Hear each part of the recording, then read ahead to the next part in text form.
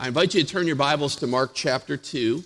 As you do that, let me just give a brief disclaimer this morning. Someone should have warned me about the allergies around this place and the pollen before I came. If it looks like I'm weeping throughout the sermon, that's probably because I am. I don't know yet that it'll be related to the fact that I'm emotional about the text or what is going on here. It might just have to do with the pollen. So I woke up this morning and my eyes were just pouring. And so I've been taking the local honey that some of you gave me, and I've been doing the allergy medicines too. It's just, sometimes it just hits you. So having said that, I am looking forward to getting into God's Word this morning and working through another text. It's a short text, but it is on mission. And I want to take our time considering it because it's talking about the way Jesus Christ engaged others for the sake of the gospel of Jesus Christ. Of course, as we go through this text in God's plan, the next text in Mark's gospel, Mark 2:13 through 17, will give us what I'm calling the way of the master. That is one way that Jesus engaged the lost for the spread of the gospel of Jesus Christ. About 2 years ago, I remember going through the Gospels and looking to see how did Jesus evangelize. So I read through the Gospels, I took notes. Every time I saw Jesus evangelizing someone, I took note, I wanted to learn. And this is actually one of those texts. We'll see one way that Jesus engaged others for the sake of the gospel this morning. And I'm convinced that Jesus' methods in this text will greatly challenge us today. This is a passage about Jesus' firm commitment to take the gospel to the lost. And it's a passage where he is challenged by some who are concerned with his methods of engaging the lost. To be clear this morning, I think this text is going to challenge us for two reasons. I think it'll challenge us because we probably fall short of Jesus' methods in evangelism. We fall short of Jesus' methods and his plans of doing evangelism. And then two, to make matters worse, we probably identify more with the concerns of those who question him. So as we go through the text, I know that God will use this greatly in our lives. Having made those initial comments, I want to dive right into Mark 2:13 through 17 to look at the way that Jesus demonstrates his authority.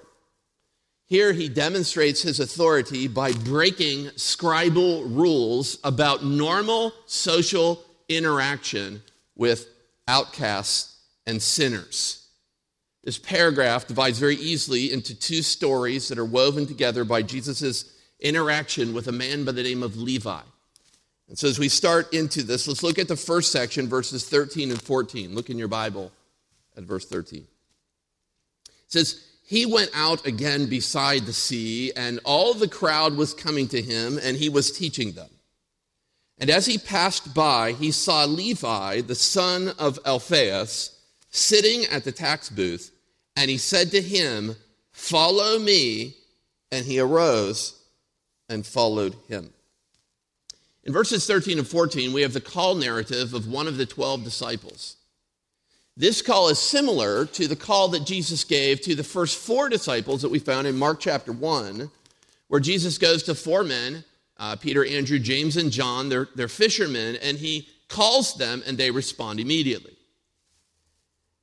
In that text, in chapter 1, it was a call of 4 fishermen. In this text, Jesus is going to take a few steps down the social ladder and call someone who is a tax collector. Now, before we look at his occupation and his social status, I want to look at the man, his identity, who Jesus calls here. His name is Levi. Levi, I actually warned my son he's going to hear his name about 75 times in the sermon this morning. His name is Levi.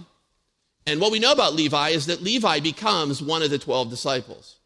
If you were to compare this gospel to the other gospels, you would see that Levi is another name for a gospel or a disciple by the name of Matthew. This is Matthew, one of the 12 disciples, Matthew who wrote the first gospel. And so Levi here is is one of the 12 disciples. He is, the text says, he is the son of Alphaeus, which, if you look at that closely and you compare that with other scripture, you're going to see that Levi is probably the brother of another disciple by the name of James the Lesser. James, in another text, is also called the son of Alphaeus. So unless there are two different Alphaeuses, is that plural for Alphaeus? Alphaeuses. Unless there are two different Alphaeuses, then we're looking at another set of brothers. So if this is true, that this means that there are three sets of brothers among the 12 disciples. Peter and Andrew, James and John, and then Levi and James the Lesser, sons of Alphaeus. Having looked at his identity, we look a little bit more at where this text has Levi when he's called. Levi is sitting, the text says, at a tax booth. Now, other Gospels make it clearer that Levi is not just sitting at a tax booth. Levi is a tax gatherer or a tax collector. And so I want to just take a few moments to talk to you about tax gatherers or collectors in the first century. Tax collectors were probably the most hated group of individuals among the common people in Israel in the first century. The phrase in the ESV is translated here, the word is translated tax gatherer, tax collector. In some Bibles it's translated publican. But what the word speaks of is someone who either collected taxes or tolls. Okay, so the word is general and broad enough that it could speak of someone who would invoke taxes upon the common people for the Roman government. Or, in this case, I think, it perhaps is even better to see Levi more as not a tax gatherer, but as a toll collector. Someone who would invoke tariffs or tolls on people who were selling or gaining items. This being by the Sea of Galilee, it's probably that Levi is setting up a booth to collect money off of what the fish that fishermen would make, or perhaps a road that they would be traveling on to get to the Sea of Galilee, around the Sea of Galilee. So Levi in Mark chapter 2 is a toll collector. Okay. These collectors were especially known for their unfair or unchecked practices of laying heavy tariffs on the people. So citizens would pay the tax or the toll, and then on top of the toll that was due to the Roman government, these collectors would put their own commission. So they put their own personal commission on top of that, and if you read first century literature, you see that this could be anywhere from 10 to 15% more than what the city of Rome and what the Roman government would charge them. These toll collectors were hated. They were hated as well for the means that they sometimes resorted to get their money. In some cases, we have actual record of toll collectors or tax collectors acquiring their money through torture or abuse. Okay, so they're a hated people. They're so hated in the Jewish Talmud, it says that tax collectors are to be lumped together with murderers and thieves.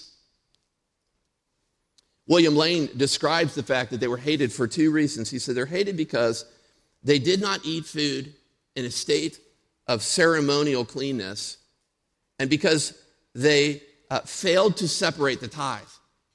Okay, so there are multiple reasons why these tax collectors were hated. Unfair, unchecked practices, really soaking it to you so that they could have their own elaborate place. But then also, they're not following the Mosaic law at all. They could care less about the Mosaic law. Okay, and doing that. So they were despised, outcasts of the Jewish people, especially among the religious elite of their day. But Jesus calls, and Levi responds the way the other disciples responded. He immediately gives up his occupation, and he follows Jesus Christ. But Jesus' controversial ministry to outcasts does not end in this text with the call of Levi, a sinner and tax collector. Let's look at verses 15 through 17 to see another way that Jesus ministered to outcasts. Verse 15. And as he reclined at table in his house, many tax collectors and sinners were reclining with Jesus and his disciples, for there were many who followed him. And the scribes of the Pharisees, when they saw that he was eating with sinners and tax collectors, said to his disciples, "Why does he eat with tax collectors and sinners?" And when Jesus heard it, he said to them, "Those who are well have no need of a physician, but those who are sick. I came not to call the righteous, but sinners."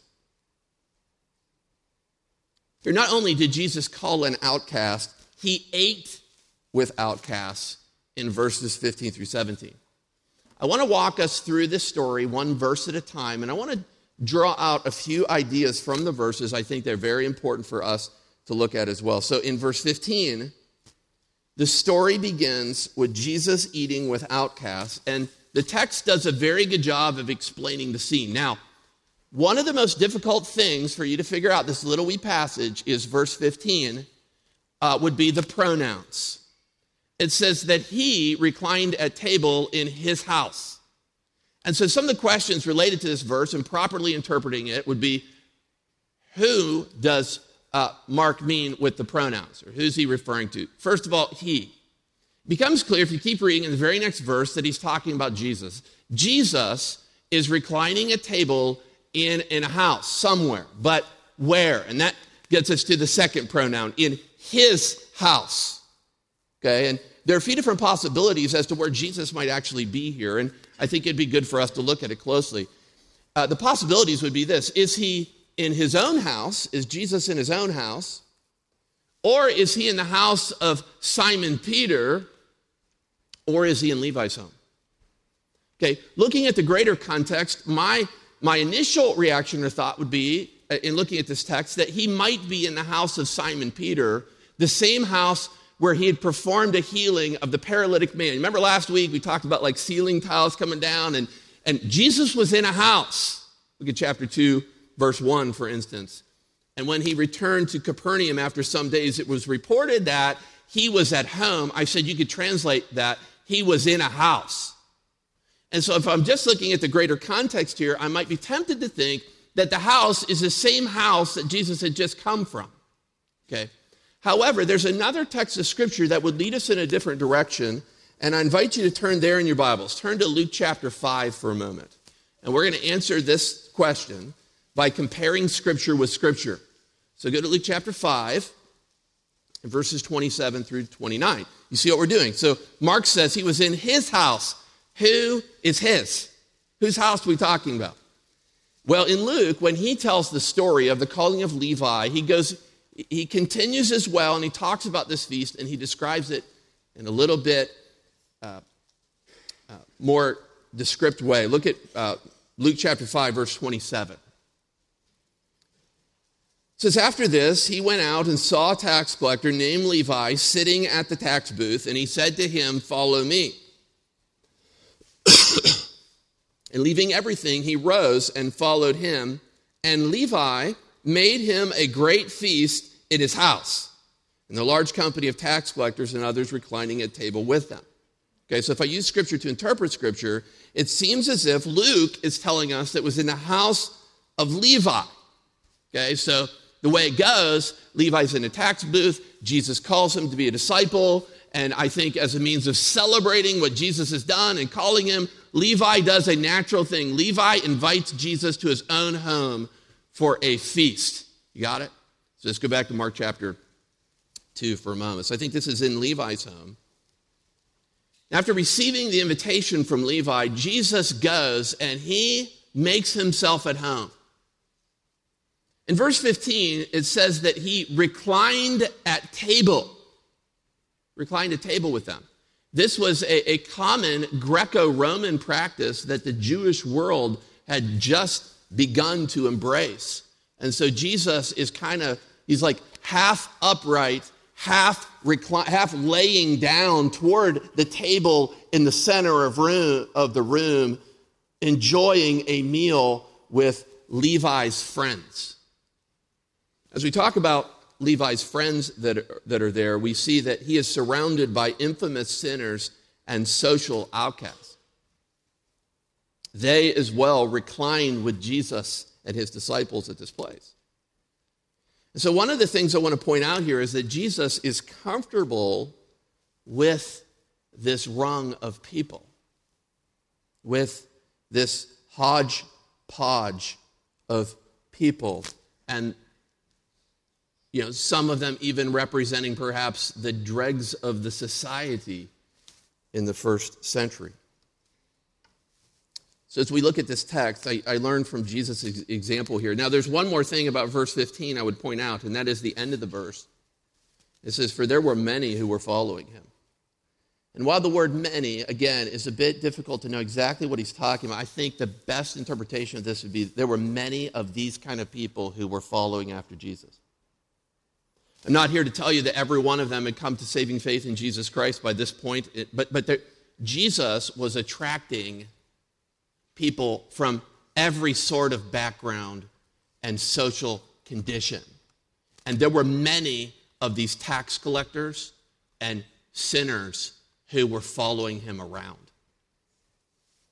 Having said that, I think Jesus' example here is amazing. This is the way of the master, to interact with lost people in a casual way over a meal. A few years ago, Carissa and I were invited to a party to accompany two of our friends, another couple. The couple was saved, and the party was going to be at the home of an unbeliever. And so as I reflected upon that this week, there were a few things about that party that made me feel a little bit uncomfortable. First of all, it was a costume party, okay? And I don't do particularly well at those costume parties.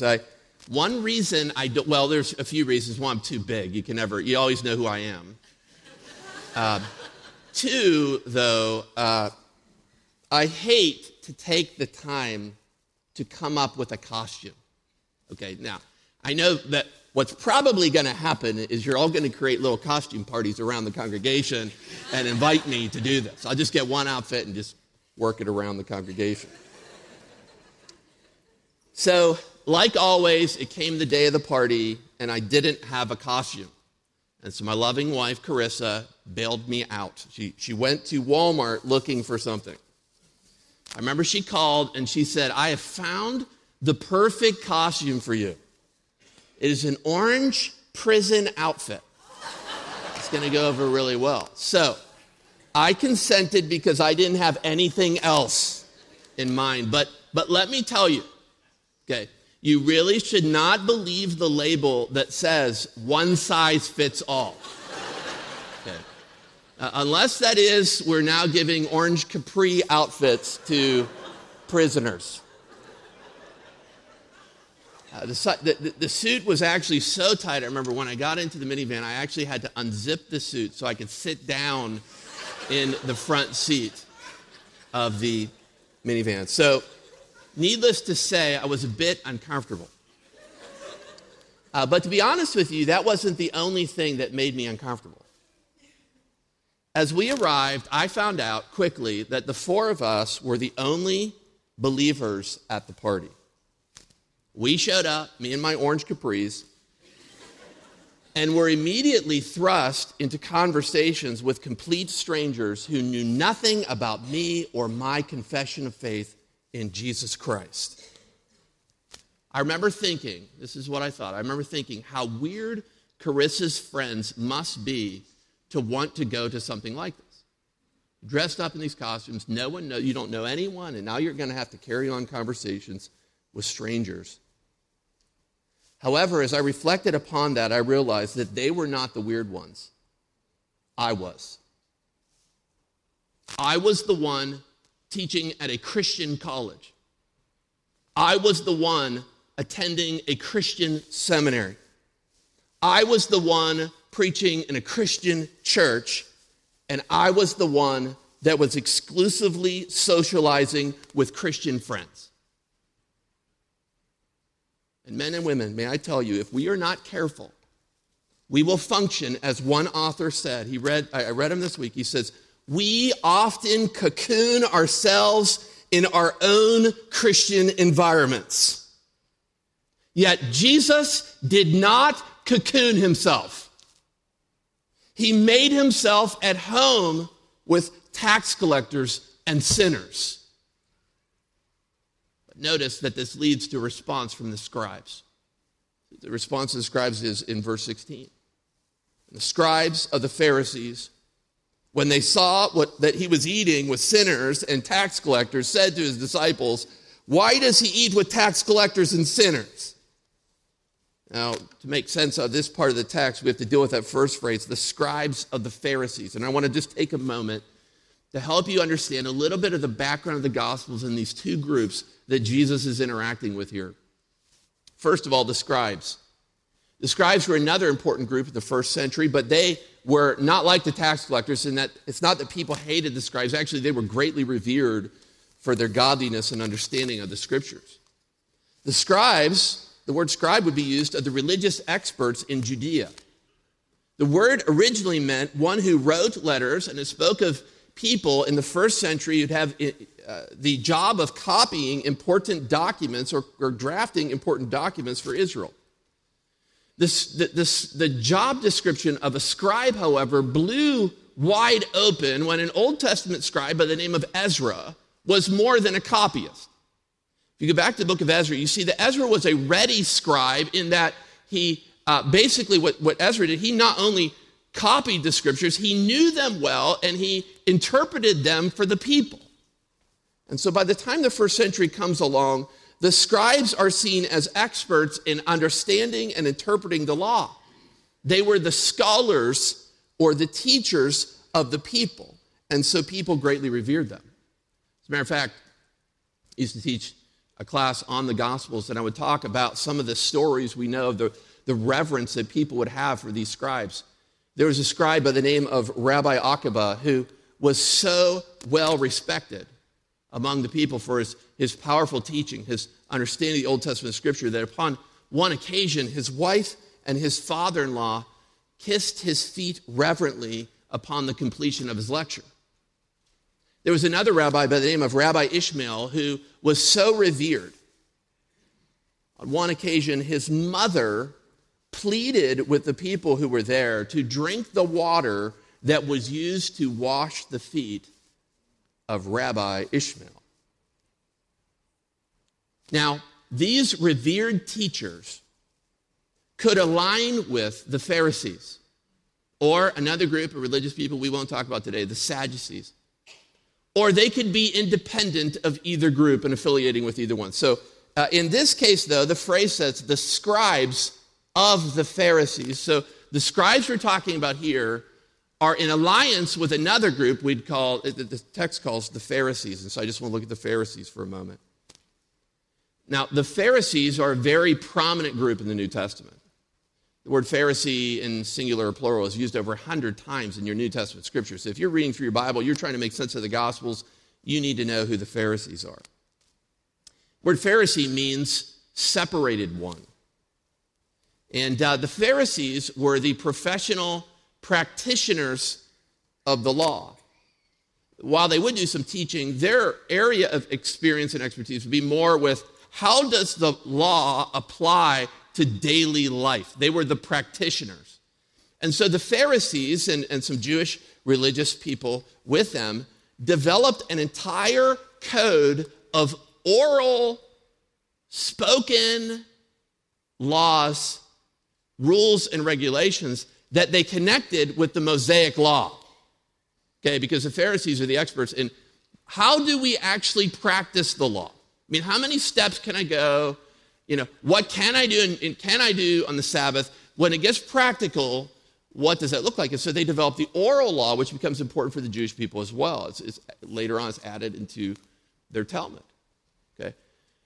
Now, the oral law is not necessarily based upon principles found in the Old Testament, but these are rules and regulations that would act like a fence, a perimeter around the law that would keep you from ever disobeying the law. That would keep the Pharisees from disobeying the law or keep other people from disobeying the law.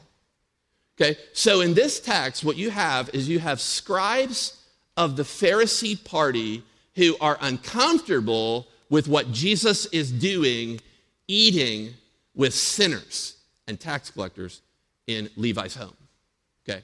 Now, I think it's very important to see Jesus doesn't disobey the law of Moses here. He's disobeying those scribal and pharisaical practices that are built around the law.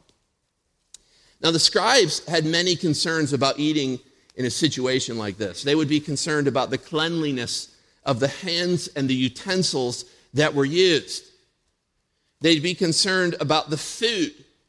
They would want to make sure in some way or another that the food was properly selected, prepared, and presented. I mean, for a Pharisee or a Jewish person to really eat meat, if there's meat at this banquet, it would have to be slaughtered in the proper Jewish ceremonial way. The blood would have to be drained properly and everything. So they would be concerned with that. They would be concerned with those present at the meal.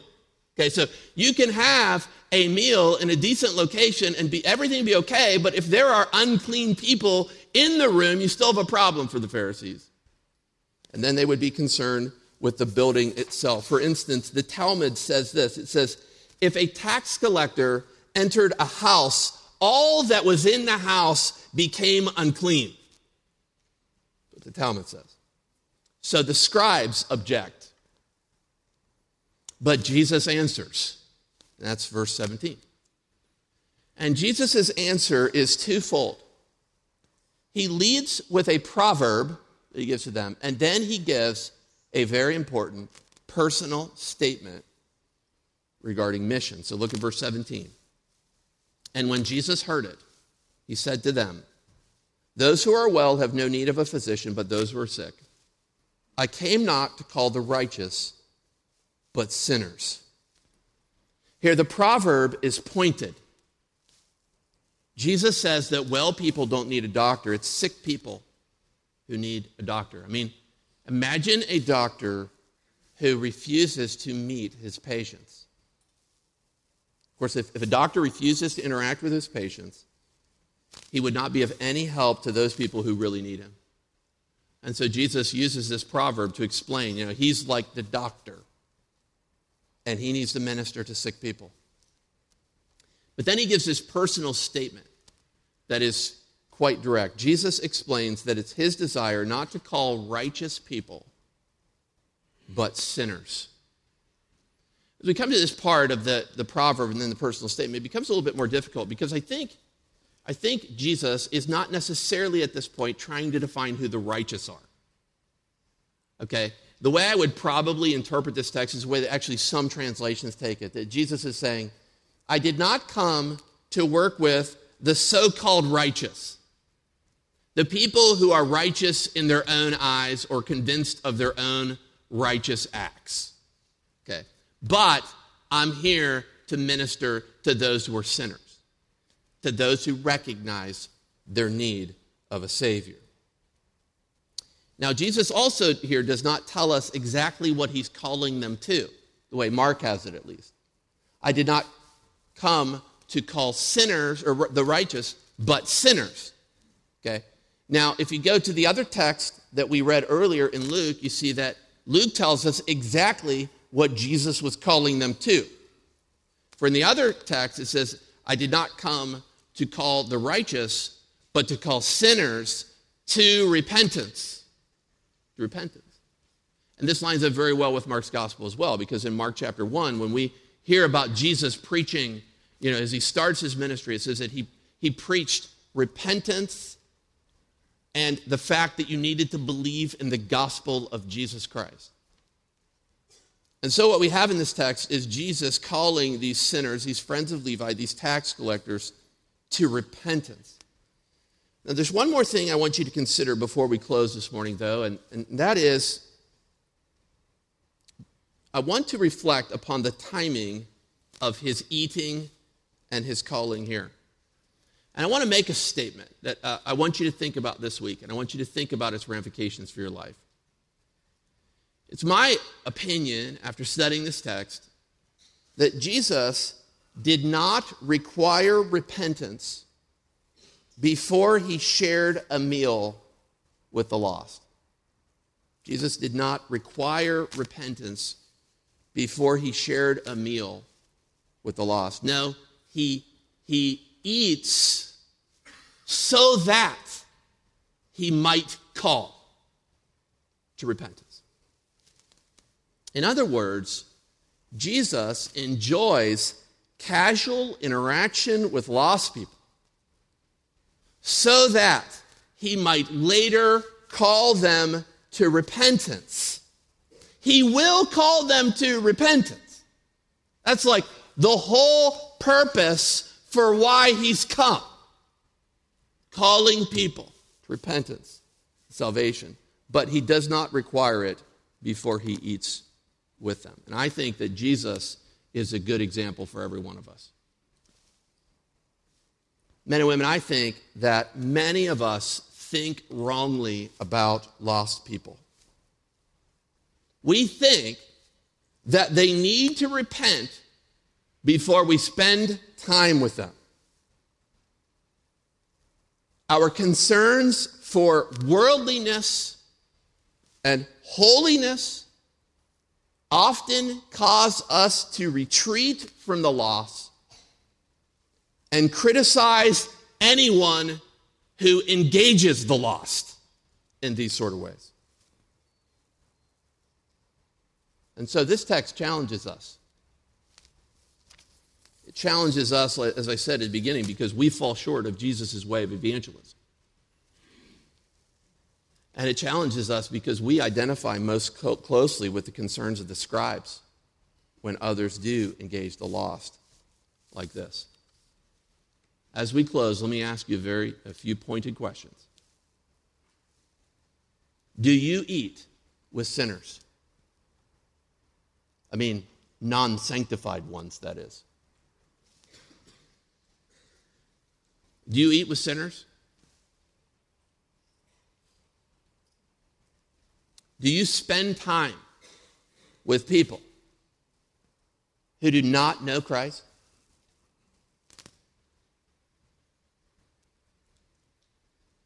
Do you love sinners? Care for them? Reach out to them? And serve them as Jesus would? I want to call each family unit in here, even if it's just one person. Each family unit to consider now and evaluate your own home. Perhaps it'd be good for fathers to lead in these sort of pursuits, but would you determine to have a meal at your home with your lost neighbors? Would you do that this week? I mean, do it. And then tell me how it goes. You say, well, I'm super busy. You just don't understand. I'm crazy swamped right now. This is the worst time. Okay, I'll be flexible. Put it on your calendar. A month down the road. But when it's on your calendar and when that day comes, don't back away from it. Perhaps you can determine to take your coworkers up on an invitation to join them for a meal at their house this week.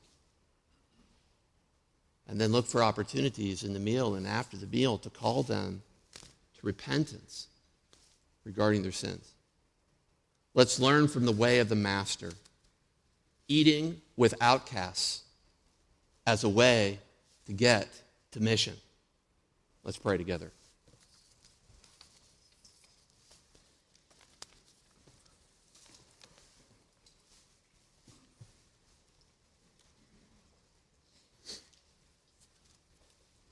Father, as we consider this text of Scripture, we consider Mission Sunday. The emphasis this morning has been on our neighborhoods and our workplaces. And Father, there are people all around us who are lost. They have no idea what the Scriptures say about sin, the need for repentance and turning and believing on Jesus Christ to be delivered and freed from their sin. Father, they are sentenced to a place called hell for all eternity. And many times we live as if that truth isn't even really true. God, we fail to live in light of what the Scriptures say regarding repentance and belief and hellfire. And so, Father, as we consider our own neighbors and our coworkers this week, and people around us in this community, I pray that you would burden our hearts to think about our neighbors, to think about how we might engage them for the purpose of calling them to repentance. Lord, may this not just be something where we have a meal with our neighbors and said, we check off the box, we did it. But Lord, may we have a meal with them like Jesus did to call them to repentance.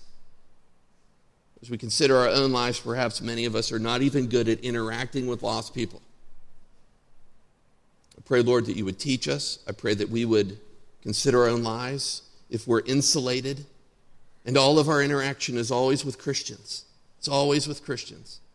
I pray, Lord, that we would be broken, that we would be burdened, that we would know not only did Jesus have a mission, but he gave us a mission too, to take the good news of the gospel of Jesus Christ to this world. I pray that you do a profound work and that I might hear about these meals, and that meals that lead to clear plan of salvation being presented, gospel being presented, people coming to saving knowledge in Jesus Christ. Lord, would you do this for your own glory? Of course, we can stand up here, we can say all the right things, we can do all the right things, and nothing will happen unless the Holy Spirit burdens us and uses us. Lord, we pray this for your honor and your glory. In Jesus' name, amen.